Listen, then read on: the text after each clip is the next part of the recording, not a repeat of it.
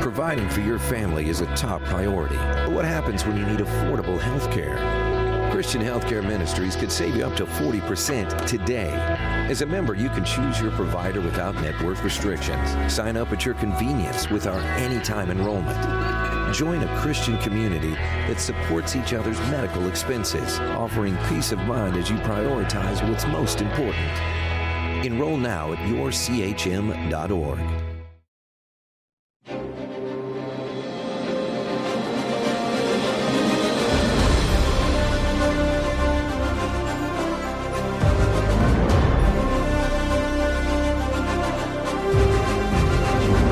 Fox News Podcast presents Bret Baier's All-Star Panel. America's got to be in the lead if you want to deal with these threats. We're going to lead. The mourning is over. The Shiva is done.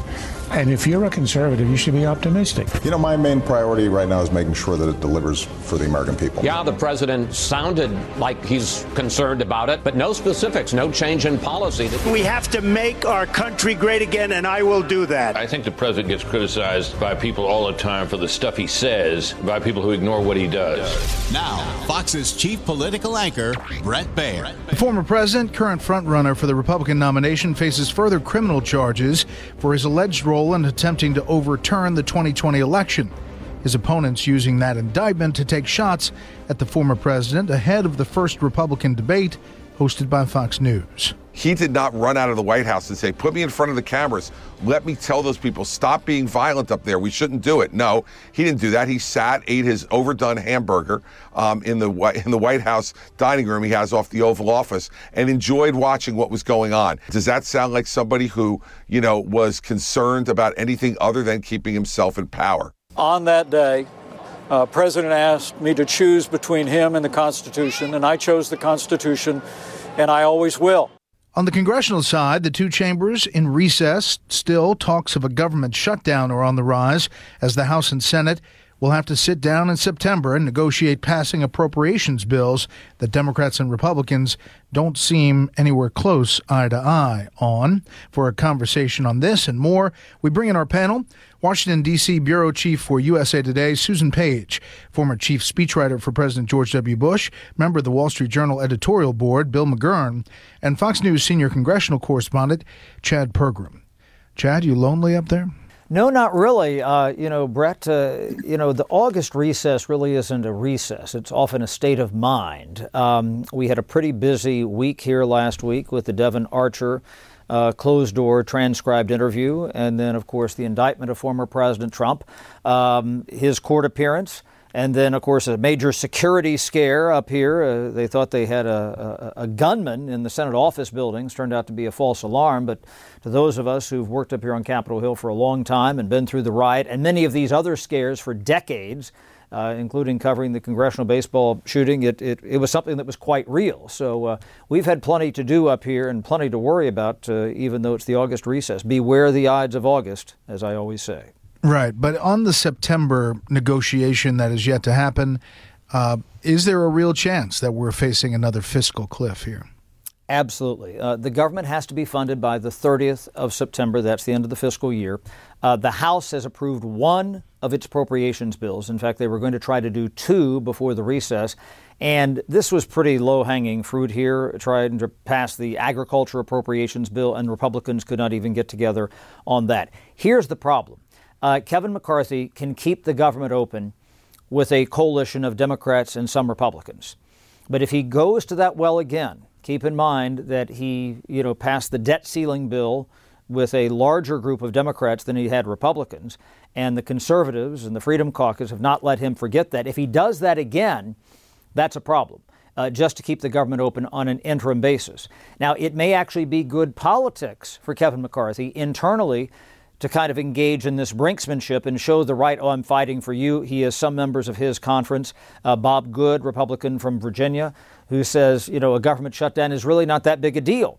And it seems like every so often, Brett, and having covered some of these going back to the mid-'90s, this is when we had the big trio of government shutdowns between Newt Gingrich, the Speaker of the House, and President Clinton in 1995, that you have different groups, waves of new members who come in, and they all want to dip their toe in this government shutdown water and see what happens.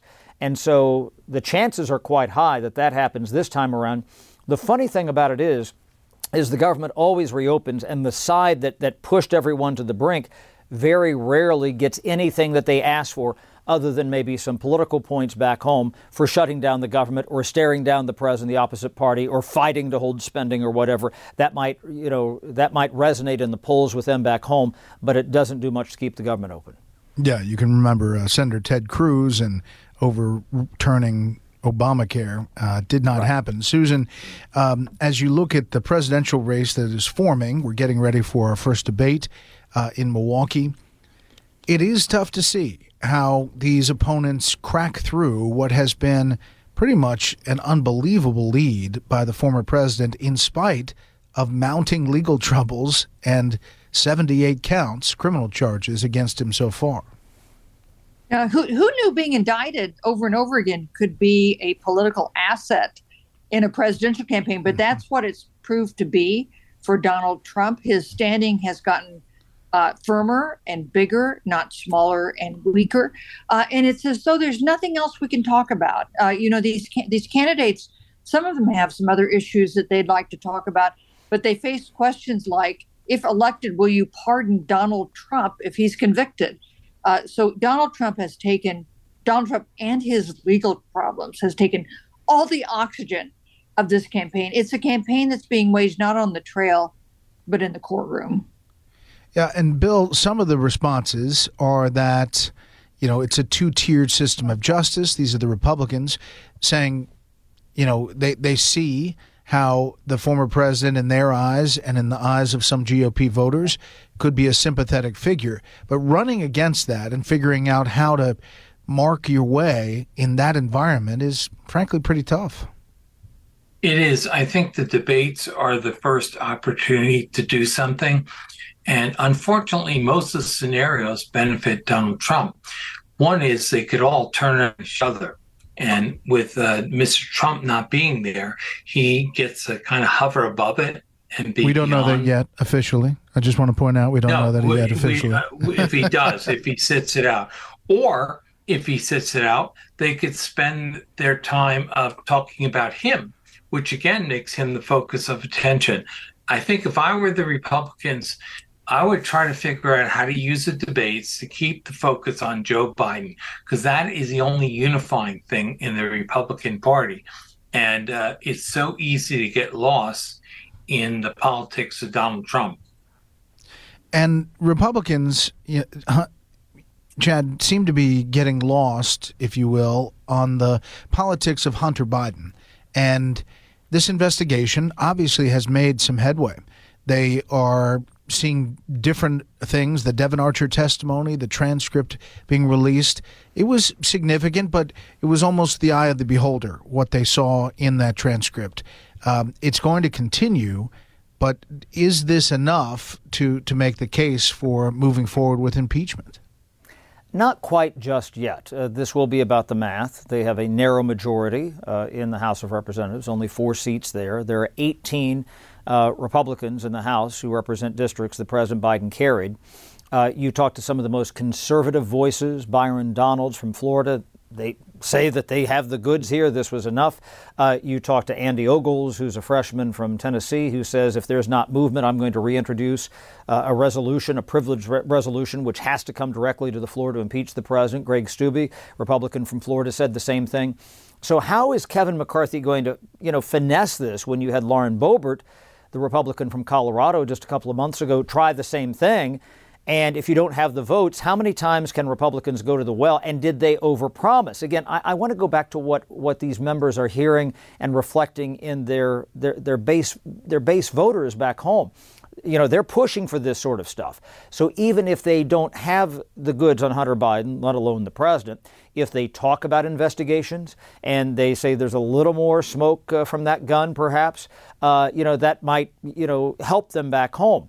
But at some point, I wonder if that dam is going to break, that they have overpromised to Republicans, saying that we're going to have the goods, we're going to impeach the president, we're going to impeach the Homeland Security Secretary, we're going to impeach Merrick Garland, and they don't do any of that. Maybe it's just enough to throw all this mud at the wall and say, hey, we're busy investigating, because they sure have problems legislating, frankly. But at some point, does that come back to get them? Because they promised the farm and they don't have much to deliver. And this is why Democrats can say, look, we think the economy is getting better. We can point to, achievements by, President Biden on infrastructure last year, or, the social spending bill, the IRA, et cetera. They can point to those things and say, we were busy doing these things. What were they doing? Trying unsuccessfully to impeach the president, shutting down the government, having chaos in a speaker's race. And that plays to the Democrats' hand, and just not the Democrats' hands, but those middle voters who see nothing but chaos from Republicans, and that probably helps the Democrats in the end. Panel, we'll hold it right there. This episode is brought to you by ABC. Station 19 is back for its final and hottest season yet. Andy finally becomes captain, and she's going to give it her all to be the best leader the station has ever seen. Will she succeed? Get ready for fiery new romances and high adrenaline rescues. Watch the Station 19 season premiere tonight at a new time, 10/9 Central on ABC, and stream on Hulu. Shipping can make or break a sale, so optimize how you ship your orders with ShipStation. They make it easy to automate and manage orders no matter how big your business grows. And they might even be able to help reduce shipping and warehouse costs. So optimize and keep up your momentum for growth with ShipStation. Sign up for your free 60-day trial now at ShipStation.com and use the code POD. That's ShipStation.com with the code POD. Susan, I guess, though, there is a sense that it just does not look good from what the White House said about President Biden's knowledge and talking about those businesses to what he actually did on the phone calls at a dinner. And while they haven't tracked down all the money, there is money and there are whistleblowers, and basically it doesn't look good. Yet, is it breaking through? Well, I think the testimony from the IRS whistleblowers was pretty powerful. It seemed like they seemed like actual whistleblowers, not like political players. But the problem Republicans have is that there is, as of yet, no evidence that Joe Biden actually did something wrong, that he actually intervened in his son's business dealings, or that he sold access or influence to foreign Biden. I mean, there's no question Hunter Biden is a hot mess and has done any number of things that has gotten him legitimately into trouble. The question is, did Joe Biden do anything? And as of yet, Republicans have nothing that they've been able to prove. Minus, Bill, the firing of that prosecutor in Ukraine. I mean, that kind of has a little bit of a direct link. Yeah, I have a slightly different take. We don't know Joe Biden ever took a dime, but we sure know he abetted his son's business things.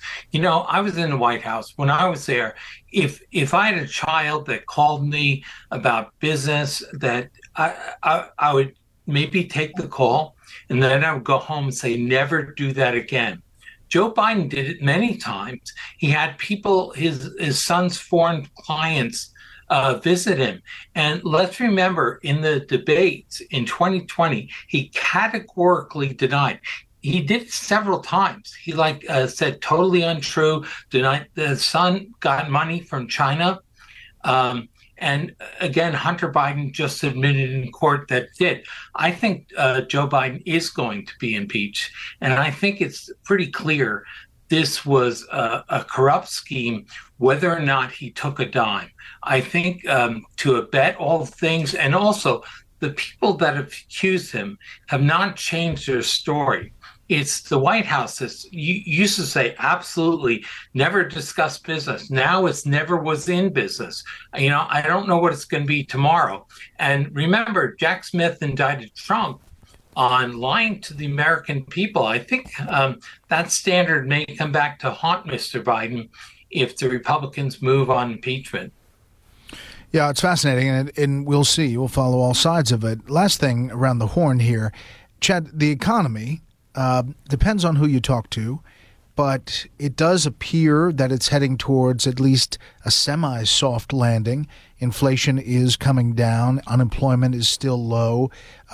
Consumer spending is still up. In that environment, Republicans hammering the economy have a harder time. Yeah, absolutely. It does take a little bit of time. about 6 to 8 months before the public starts to notice that the economy is better. Gas prices here in August and late July have started to go up again. Some people have pointed to that, because that's an everyday you drive down the street econometric reaction that you get. You see what the price of gas is. And if you drive long distances, you register that. You register that if people are driving on vacation in August. But you're right, if the economy starts to get better and, Republicans, what they campaigned on was trying to get to the bottom of some of this business with Hunter Biden and President Biden, and then also the economy, that undercuts them. And this is where Democrats could turn back around and say, well, we passed what was it called? And it was much maligned at the time. But again, get down about, 6, 8, 9 months down the road, the Inflation Reduction Act. And if there is a perception among the voters, which I'm not convinced of yet, but if there is a perception that somehow helped and the Democrats are associated with that, well, that probably gives them a boost. Again, it depends on those voters in the middle. And if, again, they see, not a lot of legislating to help everyday Joes back home from the Republicans in the House, that probably hurts them in that respect, especially if the economy continues to improve. There's a full-throated defense of Bidenomics from the White House. The president's been out on the stump talking about it, and they're saying that there is some data to suggest it's heading in the right direction. It is a tight line, though, how people feel at home and what it means, with interest rates going up and what your car payment and your house payment, all of that adds up to what you feel at the kitchen table. The economic numbers now look better than the economic sentiment seems. People are more skeptical about whether the economy is actually about to have a soft landing.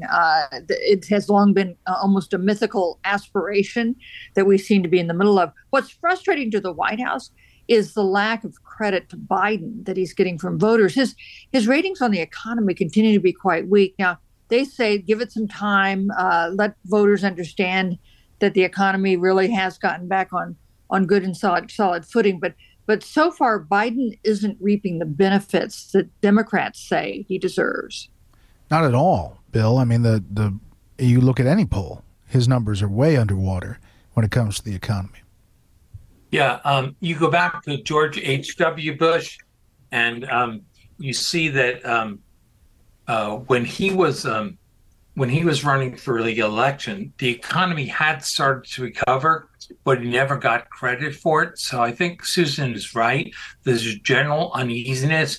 If there's no recession, I think he's really helped. If there is, and they say it's less likely now, then I think he's hurt. But so far, he's skated along top. There's still troubling signs, like gas is about $1.50 more a gallon than it was back when he took over. So I think he's not out of the woods yet. All right, panel, thanks so much. Now for a bit of history. On August 8th, 1968, then candidate Richard Nixon was nominated as the presidential candidate for the Republican Party. 6 years to the day, during his second term as president, on August 8th, 1974, facing growing evidence in the Watergate investigation, President Richard Nixon announced that he would resign from the presidency the following day. 12 p.m., August 9th, 1974, Nixon officially resigned. Vice President Gerald Ford ascended to the office of president. 1 month later, on September 8th, in an effort to move the country past Watergate, President Ford issued a full pardon to former President Nixon, protecting Nixon from any prosecution for his role in the scandal. That'll do it for this week. You can hear more of this series at foxnewspodcast.com or wherever you download podcasts. Make sure to leave a rating and a review. We want to hear from you. For Susan, Bill, and Chad, I'm Brett Baer. We'll see you next time. Listen ad-free with a Fox News Podcast Plus subscription on Apple Podcasts, and Amazon Prime members can listen to this show ad-free on the Amazon Music app.